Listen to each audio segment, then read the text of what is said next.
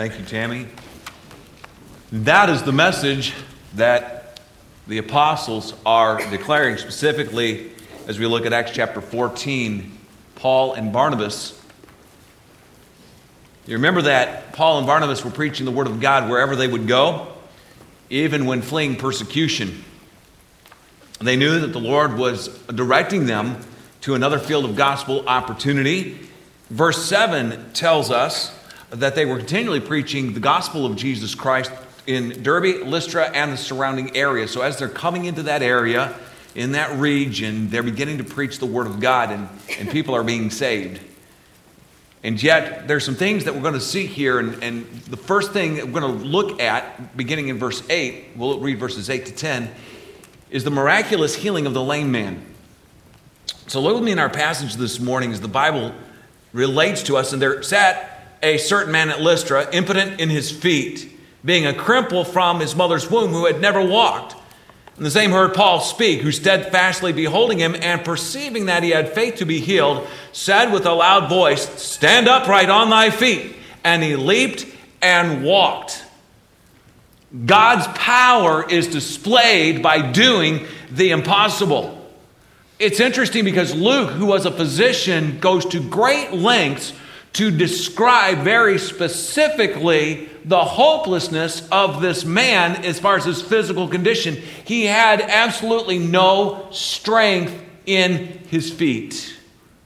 He was born that way from his mother's womb. He may have been born deformed. Something may have been missing or malformed. We don't know. But he was lame in his feet. He had no strength in his feet, and he was not able to stand. He had never walked.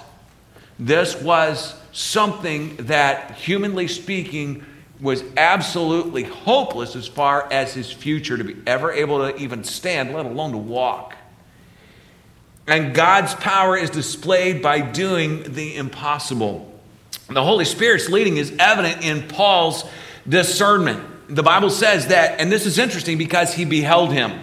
We're going to look in just a couple of minutes how this parallels Peter's healing of the lame man at the temple. But it's interesting that both of these apostles, these men of God, directly chosen, handpicked, you might say, by Jesus Christ as his ambassadors, as apostles, those establishing the church, through whom he gave divine inspired scripture and message, that both Peter, when he is beholding the lame man at the temple, and Paul here beholds them. In other words, he looks at him, he's staring at him, he is considering. I believe what is happening here is that the Spirit of God is speaking to Paul, and Paul is looking, and I think the Holy Spirit is saying something like this to him. Hey, Paul, do you see that man right there, that lame man?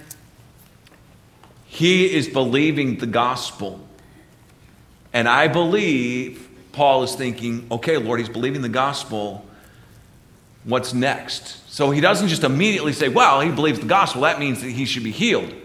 He is waiting for the prompting of the Holy Spirit. And the Holy Spirit, because remember that the apostles had no divine supernatural power that God just gave them that they could use at their own discretion. But instead, they were always specifically led by the Holy Spirit to perform these signs and wonders at the direction, the specific direction of the Holy Spirit. And so Paul is gazing on him and discerns, because the Holy Spirit shows him this man has the faith to be healed. I believe because the man had faith to be saved. For instance, when Jesus heals, remember there were 4 men who had a friend who was paralyzed on a cot, and these 4 men come to bring their friend on his cot to Jesus to be healed.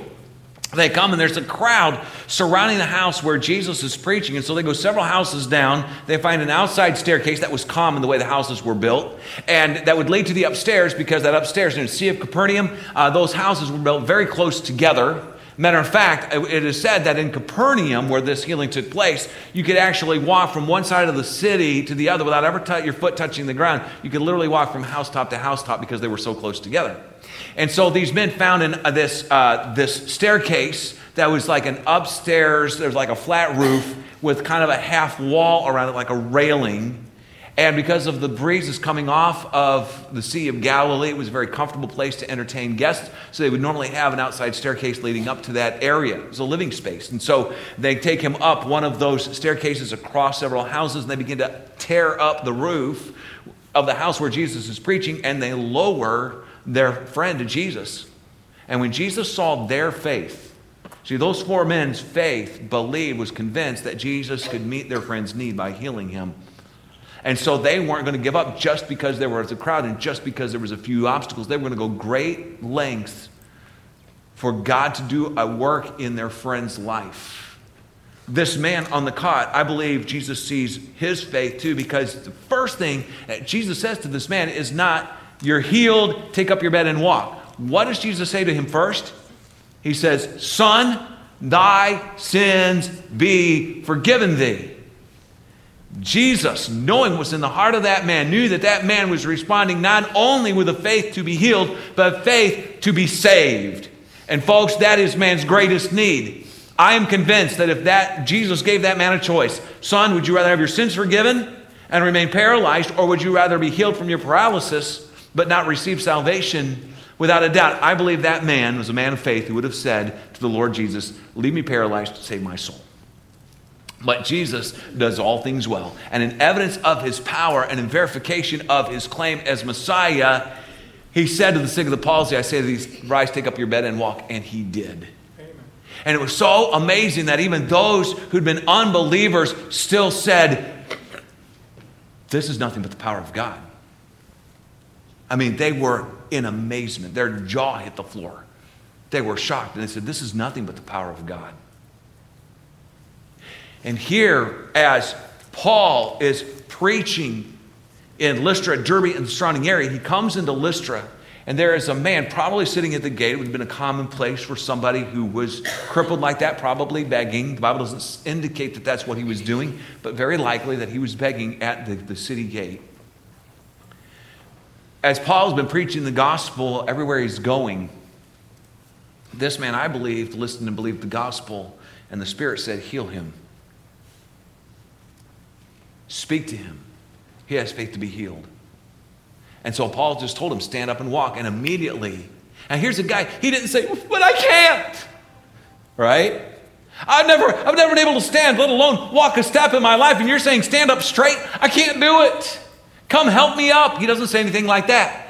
Do you understand the faith that this man had, who had been paralyzed from his mother's womb, who would have had, get this, he wouldn't have even had a developed sense of balance to stand. What an incredible miracle that when Paul says to him, because the Spirit prompted him, and Paul's listening and had the discernment of the Holy Spirit, that this man had faith to be healed. And so Paul says, "Stand upright." That the man leaped up, literally he jumped up. Isn't that amazing? He didn't just kind of work his way up and struggle and pull himself up. He jumped up and he stood up straight. How can you stand up straight like that when you've never stood in your life? And he walked.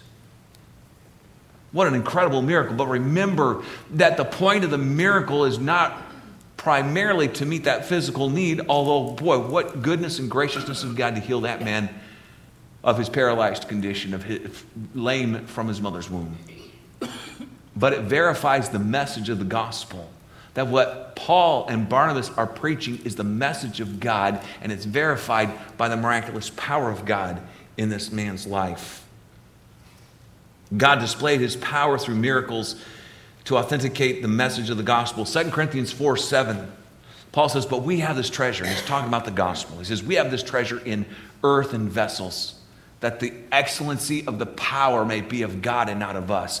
That is the divine supernatural power of God to cleanse man from his sin, to make a filthy sinner into somebody who is absolutely righteous and perfect in his standing before God, to transform a nature. If any man be in Christ, he is a new creature. Old things are passed away. Behold, all things are become new. That is a supernatural, spirit-empowered transformation. That's a miracle. Only God can do that. And this healing just verified the message of the gospel and God gets the glory. Miracles through the apostles declared, this is God's messenger, listen to him. And listen what the Bible says in Acts chapter 2. This is Peter preaching. And he says, ye men of Israel, hear these words. Jesus of Nazareth, a man, listen to this, approved of God among you by miracles and wonders and signs which God did by him in the midst of you. The Father even verified Jesus as Messiah through the miracles that Jesus did. So yes, did those miracles meet a physical need? Yes, but a physical need is still only a temporal need. But man's need goes beyond the needs of the temporal. Now don't get me wrong, is God concerned about our temporal needs? Absolutely. He knows every detail of your life. He knows your every need. He loves you, and he will meet your needs. But the greatest needs we have are not the temporal, they are the eternal. They're not the physical, they are the spiritual. And God verifies and glorifies his message of the gospel through this miracle that he worked through the Apostle Paul. The similarity between the account of Peter healing the lame man at the temple and this account teaches us that it really doesn't matter which of us God uses, because God can use anyone he pleases. Listen to this account in Acts chapter 3, verses 1 to 8. Now Peter and John went up together into the temple at the hour of prayer, being the 9th hour, and a certain man lame from his mother's womb. Where did we hear that before? Right here in Acts chapter 14, in our text, verse 8. Who they laid daily at the gate of the temple that is called Beautiful, to ask alms of them that entered the temple, who seeing Peter and John about to go into the temple, asked an alms. And Peter, fastening his eyes upon him with John, there's that same idea of beholding him. He is following and listening to the direction of the Holy Spirit. Brothers and sisters in Christ, though God has not in this time, because we have the complete revelation of the Scriptures, I believe God does no longer verify the message of the gospel through the miracles of healings. But is God still doing miracles in our world? And you know what? One of the greatest miracles that another person can see, an unbeliever can see, is the life of a transformed and being transformed Christian. And we can brag on the Lord Jesus Christ. We're not bragging on ourselves, but we can brag on him, if I can say that respectfully. And we can give him the praise, and our lives can live out not Christ's perfection, because we're not perfect, but we can live out his character, and we become more and more like him, and his people see that. When we react in supernatural ways, is it natural or supernatural to love your enemies? That's supernatural. Is it natural or supernatural to bless those who persecute you? It's supernatural. Is it natural or supernatural to continue to proclaim the gospel when people are seeking to kill you because you're proclaiming the truth? Is that natural or supernatural? That's supernatural. And we see here the supernatural power of God, but you know what? The supernatural power of God is still at work. Amen? And we can see God working miracles in people's lives, not obvious outward miracles maybe that many can see, as many would have seen this man lame from his mother's womb jump up on his feet and begin to walk. But our lives and the lives of our brothers and sisters in Christ and the working of God in people's lives, how many times does the goodness of God lead folks to repentance and to faith? Back in our passage in Acts chapter 3, Peter, fastening his eyes upon him with John, said, look on us, and he gave heed unto them, expecting to receive something of them. Then Peter said, silver and gold have I none, but as such as I have, I give thee. In the name of Jesus Christ of Nazareth, rise up and walk. And he took him by the right hand, lifted him up. Immediately his feet and ankle bones received strength, and he, leaping up, stood and walked, and entering with them into the temple, walking, leaping, and praising God. And you study this man's life a little later, you see he is a born-again believer. This man God used as a verification of the gospel message. And this man who was lame, God used as a verification of the gospel message. And that also brings me to this. You know what? Sometimes there are things in our lives that are difficulties, that are painful. I mean, and I can't even imagine what it would have been like to be born lame like that. and to live that kind of a life. Maybe to a certain extent, this man got used to it. But I'm sure that it was still very difficult. And yet when God healed him, how God used his testimony as a verification of the gospel. And the man at the temple whom Peter healed. Because you know what, folks? It doesn't matter which of us God uses. God can use any one of us. If we are just willing to be led of the Spirit of God, controlled of the Spirit of God, and proclaim his message, God does supernatural work. But look at the superstitious response of the unbelieving. Look at verses 11 to 13. Verse 11, and when the people saw what Paul had done, okay, there's a little misconception, right? Did Paul do that? Not really. Who did it? The Spirit of God did it. Jesus Christ did it through Paul. But these are heathen, polytheistic unbelievers. When they see what Paul did, that was their perception. Did God use Paul? Yes. Did Paul say those words? Yes. Did Paul do the healing? No, God did. Okay? But when they saw what Paul did or had done, they lifted up their voices, crying in the speech of Lycaonia, the gods are come down unto us in the likeness of men. And they called Barnabas Jupiter and Paul Mercurius, because he was the chief speaker.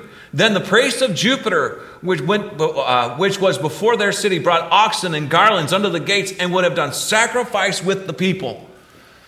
It's interesting that they called them these two gods, right? So the one is Barnabas, they call like Zeus, like he is like the ultimate god. And the other one was Mercury or Jupiter, which was the god of oration, or he was actually the mouthpiece of Zeus, okay? And so there was actually a legend that these two gods had one time visited Lystra. And they came in the form of men. And as they went through the city, nobody showed them proper hospitality except for one elderly couple. And these two gods warned this couple, we are going to destroy everybody in Lystra and spare you two because you showed us proper honor. And they killed all of the people of Lystra. That was the legend that they had concerning these gods. So you can imagine their excitement and their fear, right? Over this. And maybe that is why the high priest is like, look, guys, we better hurry up and do sacrifice, and show these guys homage, because if we don't, might happen to us what happened to the city before. And so let's bring out the oxen with the garlands, and let's do a sacrifice, and let's show them that honor as gods. And we're going to show them how smart we are. We know you're not mere men. We know that you're gods, and you're these two gods, man. We know who you are, and we want to do it because we don't want to get wiped out. And so there was an excitement, and so they revert to their native tongue.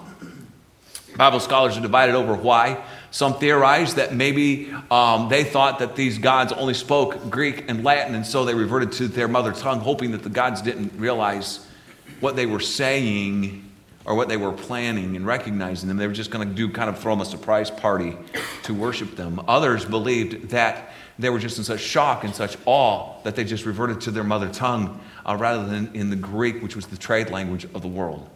And sometimes we get very, very excited if one language that you're speaking is your second language. You'll revert to your native tongue almost without thinking. And that may be what happened here. But I believe that they were very afraid. And maybe they were very excited. I mean, what an awesome thing for them to think that these men might be these gods, and that they're seeing a legend repeated in front of them, and they weren't going to make the same mistake. Well, because they spoke in their native tongue, Paul and Barnabas didn't understand that language. They didn't really know what was going on. Okay, so then we see in verses 14 to 18 the gospel-focused reaction of the apostles when they did realize it. In verse 14, which when the apostles, Barnabas and Paul, heard of, they rent their clothes and ran in among the people, crying out, saying, Sirs, why do ye these things? We also are men of like passions with you, or we're natural men like you. I mean, you pinch us and we say, ouch, okay? You stab us and we bleed. We are of the same kind of human nature as you are. We are not gods, is what they're saying, all right?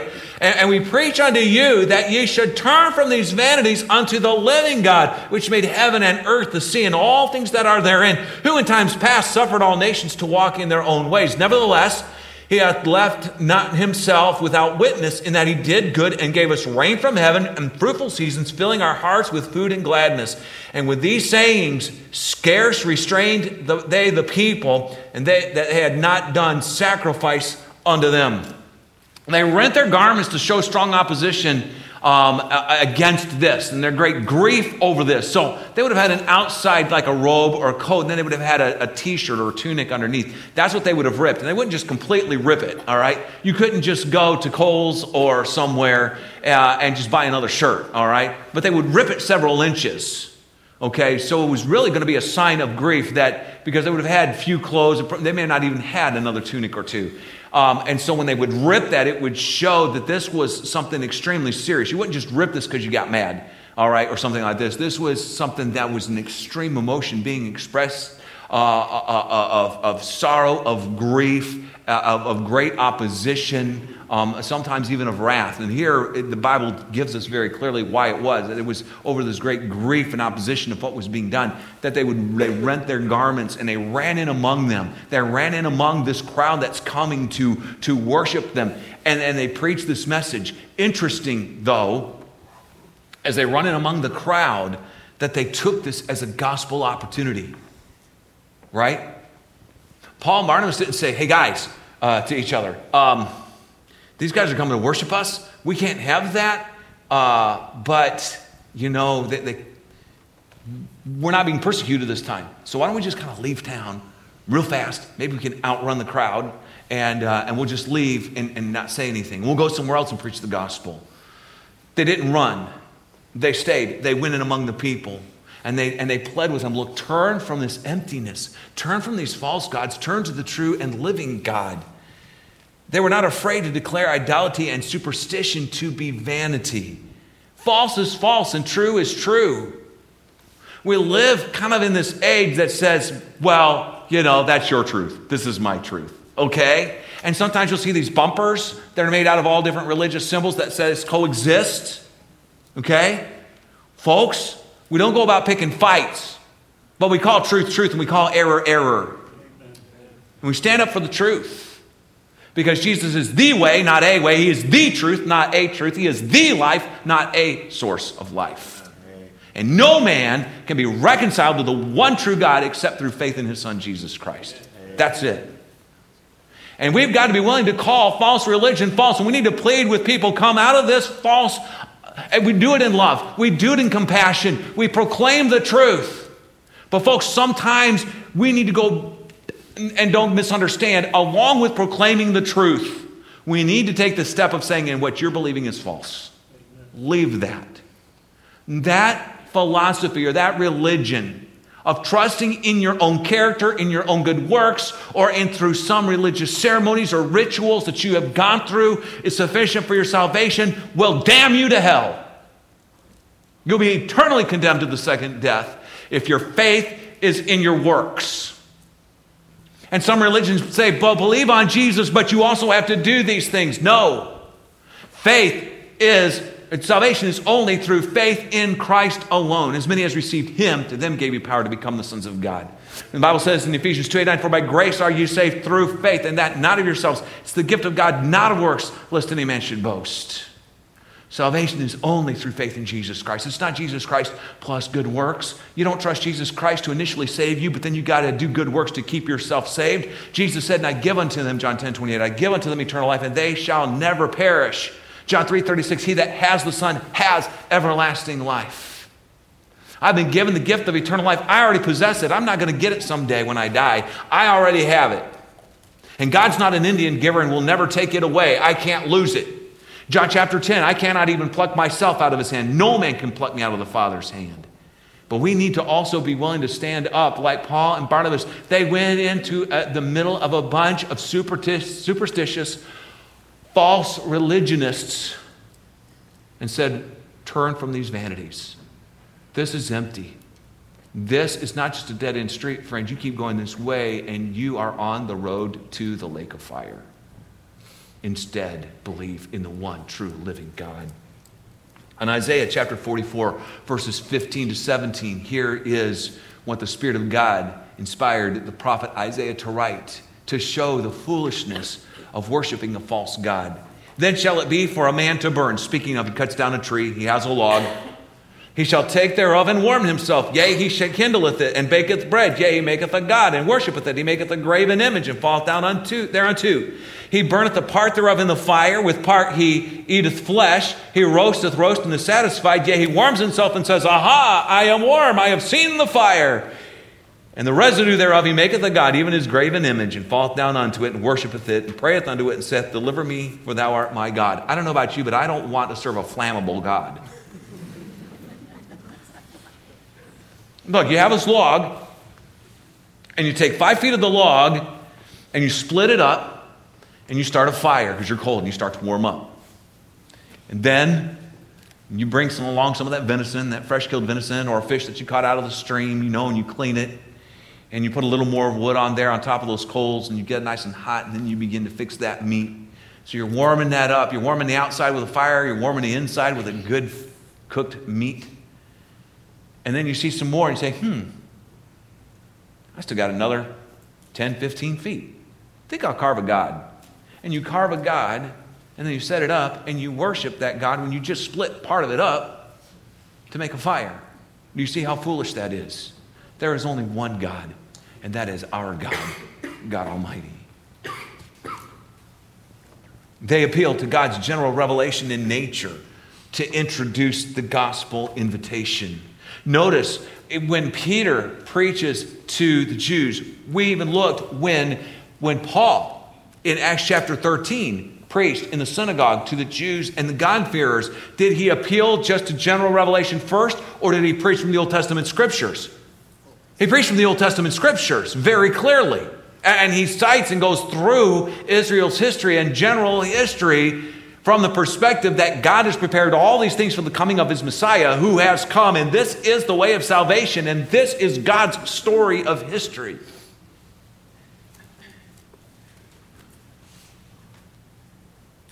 But here, these people worshipped these false gods, Greek gods that have been adopted by the Romans. They worship many gods. And Paul and Barnabas say, stop believing in this vanity, in this false religion. Instead, trust in the living God. And then they begin to talk about this living God. Look around you. This is the God who sends rain from heaven. It's not other gods. This is the one true God who sends rain from heaven. He created everything that you see. Isn't it amazing that there are so many plants that God created that are fit for human consumption? Isn't it amazing all of the medicinal value in so many plants that can be extracted, that God not only gave those plants, but gave man the intelligence to be able to discover some of those things in the science of medicine? Isn't that amazing that God would so provide for us in such a way? And this is the God who loves you. And faith, God's invitation to faith, has always been to the Gentiles as well as to the Jews. In Romans chapter 1, verses 18 to 25, Paul writes, For the wrath of God is revealed from heaven against all ungodliness and unrighteousness of men who hold the truth in unrighteousness.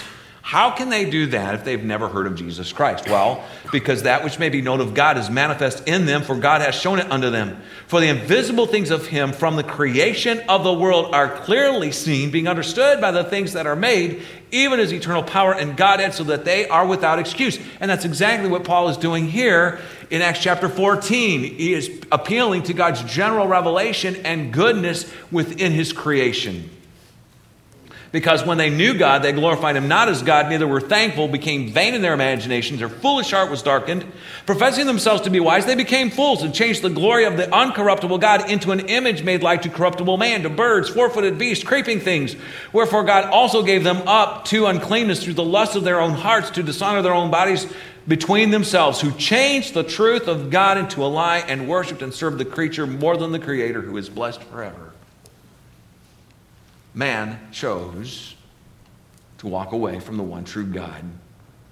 And yet God has left a witness within general revelation of all of nature so that man can recognize that there is one true God who exists, who knows them, who loves them, who is good towards them. And when they respond to general revelation, God gives specific revelation. And Paul and Barnabas did not only preach general revelation, and neither should we, but there are times we need to start with that. You know, isn't it sad in our country, the great percentage of Americans that have never been to church or that have never heard a clear presentation of the gospel of Jesus Christ? And yet, that is the world in which we live, even in the United States of America.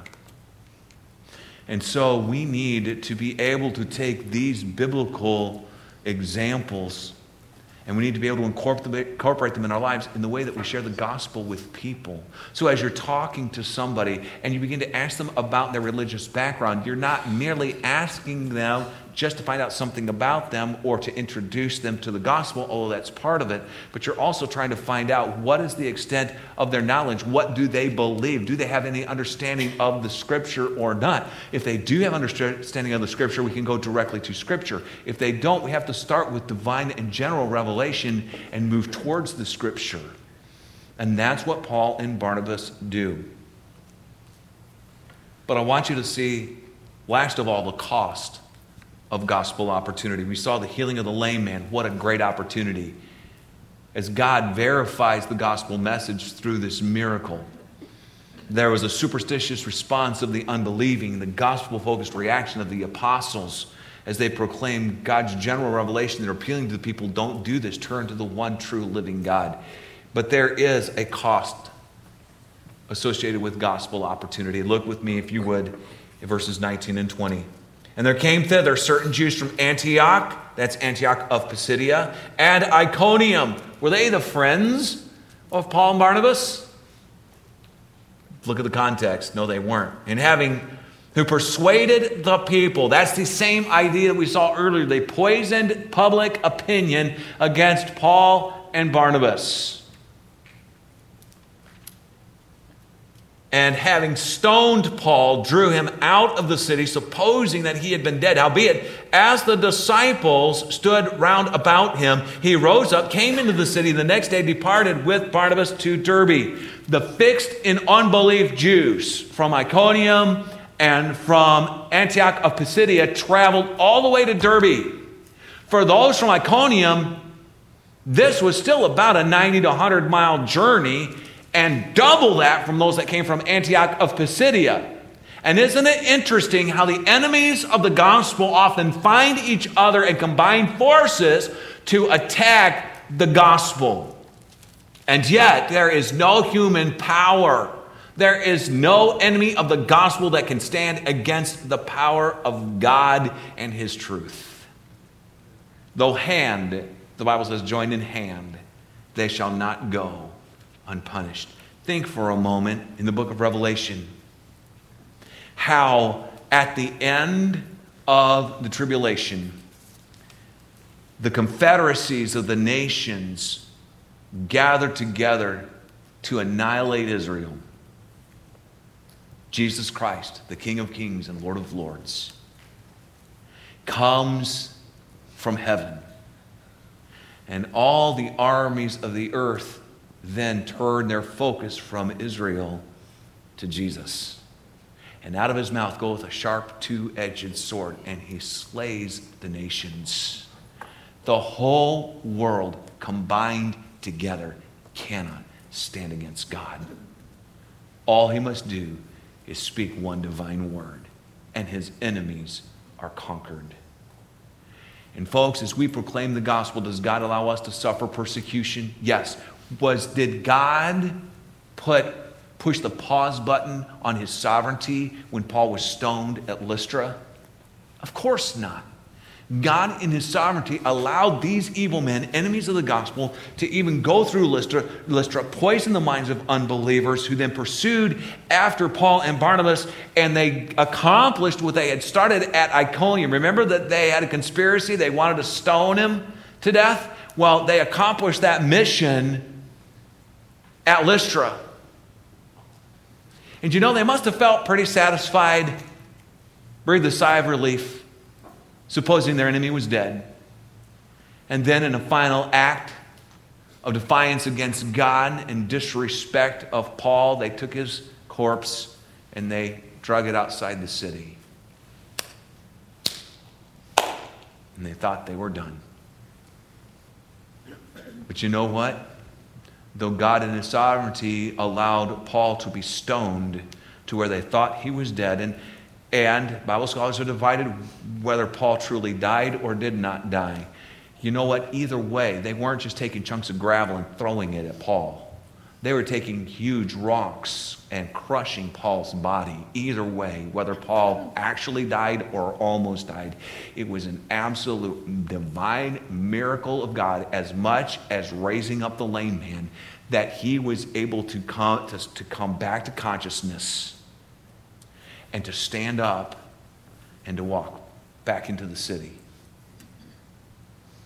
There was a cost for this gospel opportunity. And you know, we talked about earlier that when Paul and Barnabas got the message that there was this mob on their way to stone them to death at Iconium, everybody in Iconium knew the gospel. They knew about it. They had heard it. Some were for it. Some were against it. Everybody basically had chosen sides. There was a church established. Many of the Jews and many of the Gentiles in that city of Iconium had believed the gospel. A church was established. The gospel would be promoted. They realized with prudence it was time for them to go on. Here was one victory gained. God was using this persecution to move them to the next place to proclaim the gospel. They come to Lystra, and we see the events of what happened.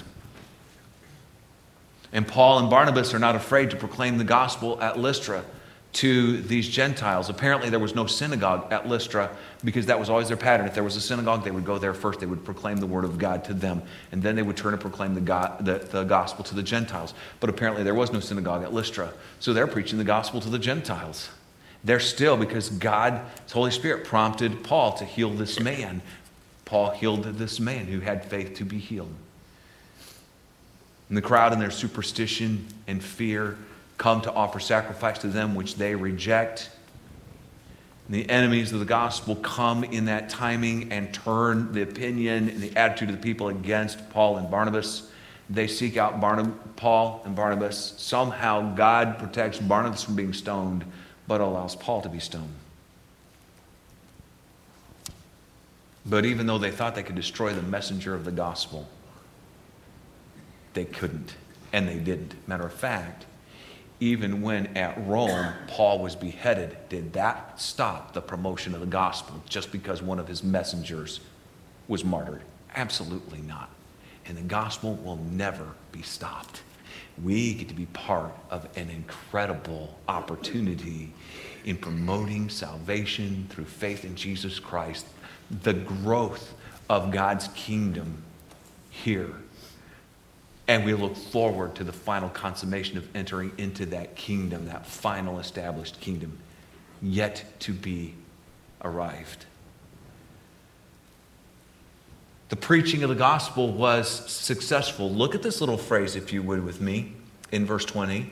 Howbeit the disciples stood round about him.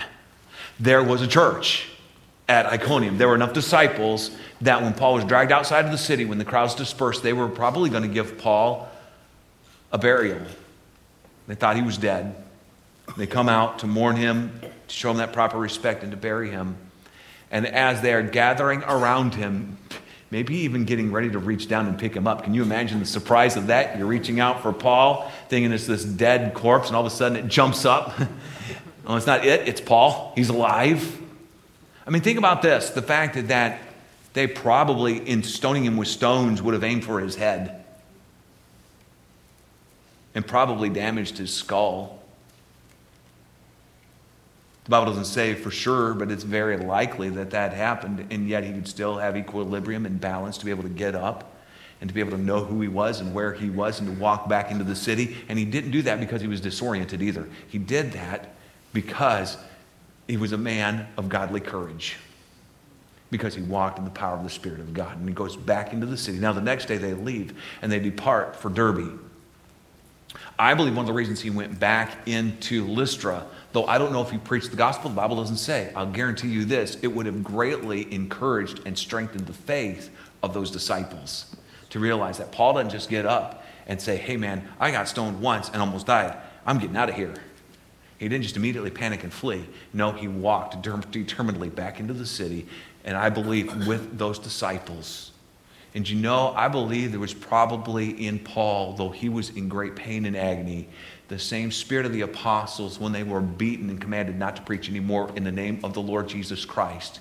When they left that beating, they rejoiced that they were counted worthy to suffer for Jesus' sake. And I believe that though he was in great pain and agony, I believe that Paul rejoiced that he was counted worthy to suffer for Jesus' sake. That there were disciples, that there was a church established, that the enemy did not win, that he was grateful that God spared his life or resurrected him to life so that he could continue to proclaim the gospel. And it would have strengthened the determination of the believers there in their faith in God and in the courage to promote the gospel of Jesus Christ in their community. So let me just ask you a couple of questions. Do you have a daily time in the Word of God? You say, yes, sir, I'm in the Word of God every day. I have my daily devotions. Yes, sir, I sure do. Great. Do you pray every day? Yes, sir, I sure do. I spend some time with the Lord in prayer. And not just at meals, even though that would count. But there are other times when I pray than just, Lord, thank you for this food and bless it to my body. There are other times I pray. Yep, great. It's a regular, so Bible reading is a regular part of your life? Yes, sir. Prayer is a regular part of your life? Yes, sir. Is witnessing a regular part of your life? Yes, sir. Praise God. Keep at it. But what if you could say yes to the first two questions, but not to the third? Oh yeah, I'm in the Word of God.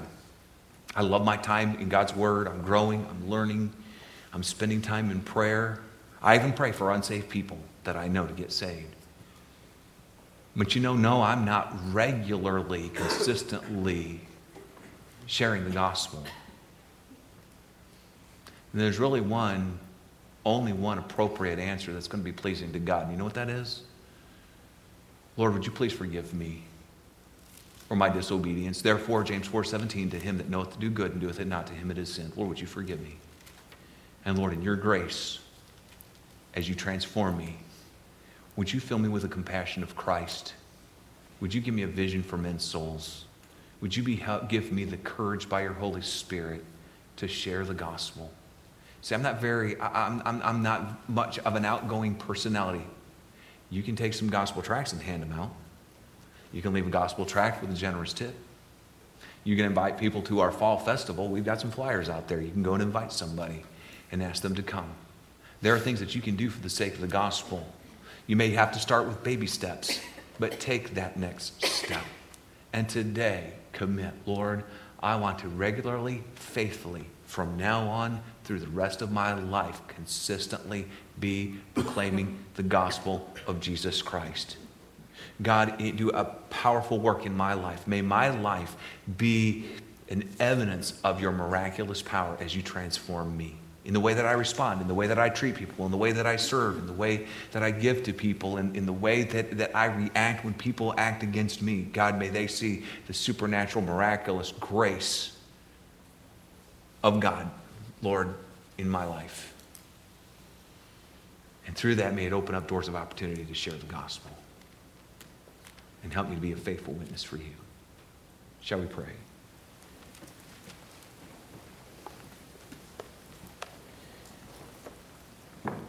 Our invitation this morning will be short and simple. We will not have a come forward invitation, but I would invite you after the service. If you have a question or a need, or maybe God worked in your heart and you made a definite decision and choice, you had a definite response to the Lord this morning, I would love to hear about it, rejoice with you and how God's working in your life, pray for you and do what I can to help you to walk with God and to obey Him. So please come and see me after the service. If you have a prayer request, if you have a need, if you'd like some biblical counsel, I would be glad, or my wife, if your lady, would be glad to meet with you and help you. But I would plead with you a couple of things. First of all, turn from the vanity of false religion. Any religion or philosophy that claims that you can have eternal life any other way than only faith in Jesus Christ is false. And you need to turn from false gods and false philosophies, the one true living God, the one true faith in the one true Savior, Jesus Christ. And if you're not sure if you've ever done that or not, please come and see me after the service. If you're watching by way of live stream, please send me a text or an email. Let me know of your need. I'll converse with you. You can have a phone call, conversation. But I would love to help you with that. Because the most important decision you'll ever make is, what will you do with Jesus? Will you trust him? Are you ready to face God in eternity? Brothers and sisters in Christ,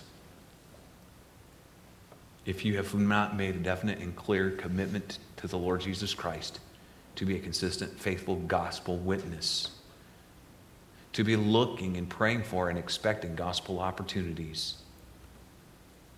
and that's not been a regular part of your life, only if you mean business with God. But if you do, would you acknowledge that to him, ask his forgiveness, and would you make that commitment to him to be that faithful witness of his gospel? As our pianist plays just a stanza or two of our invitation song, would you do business with God?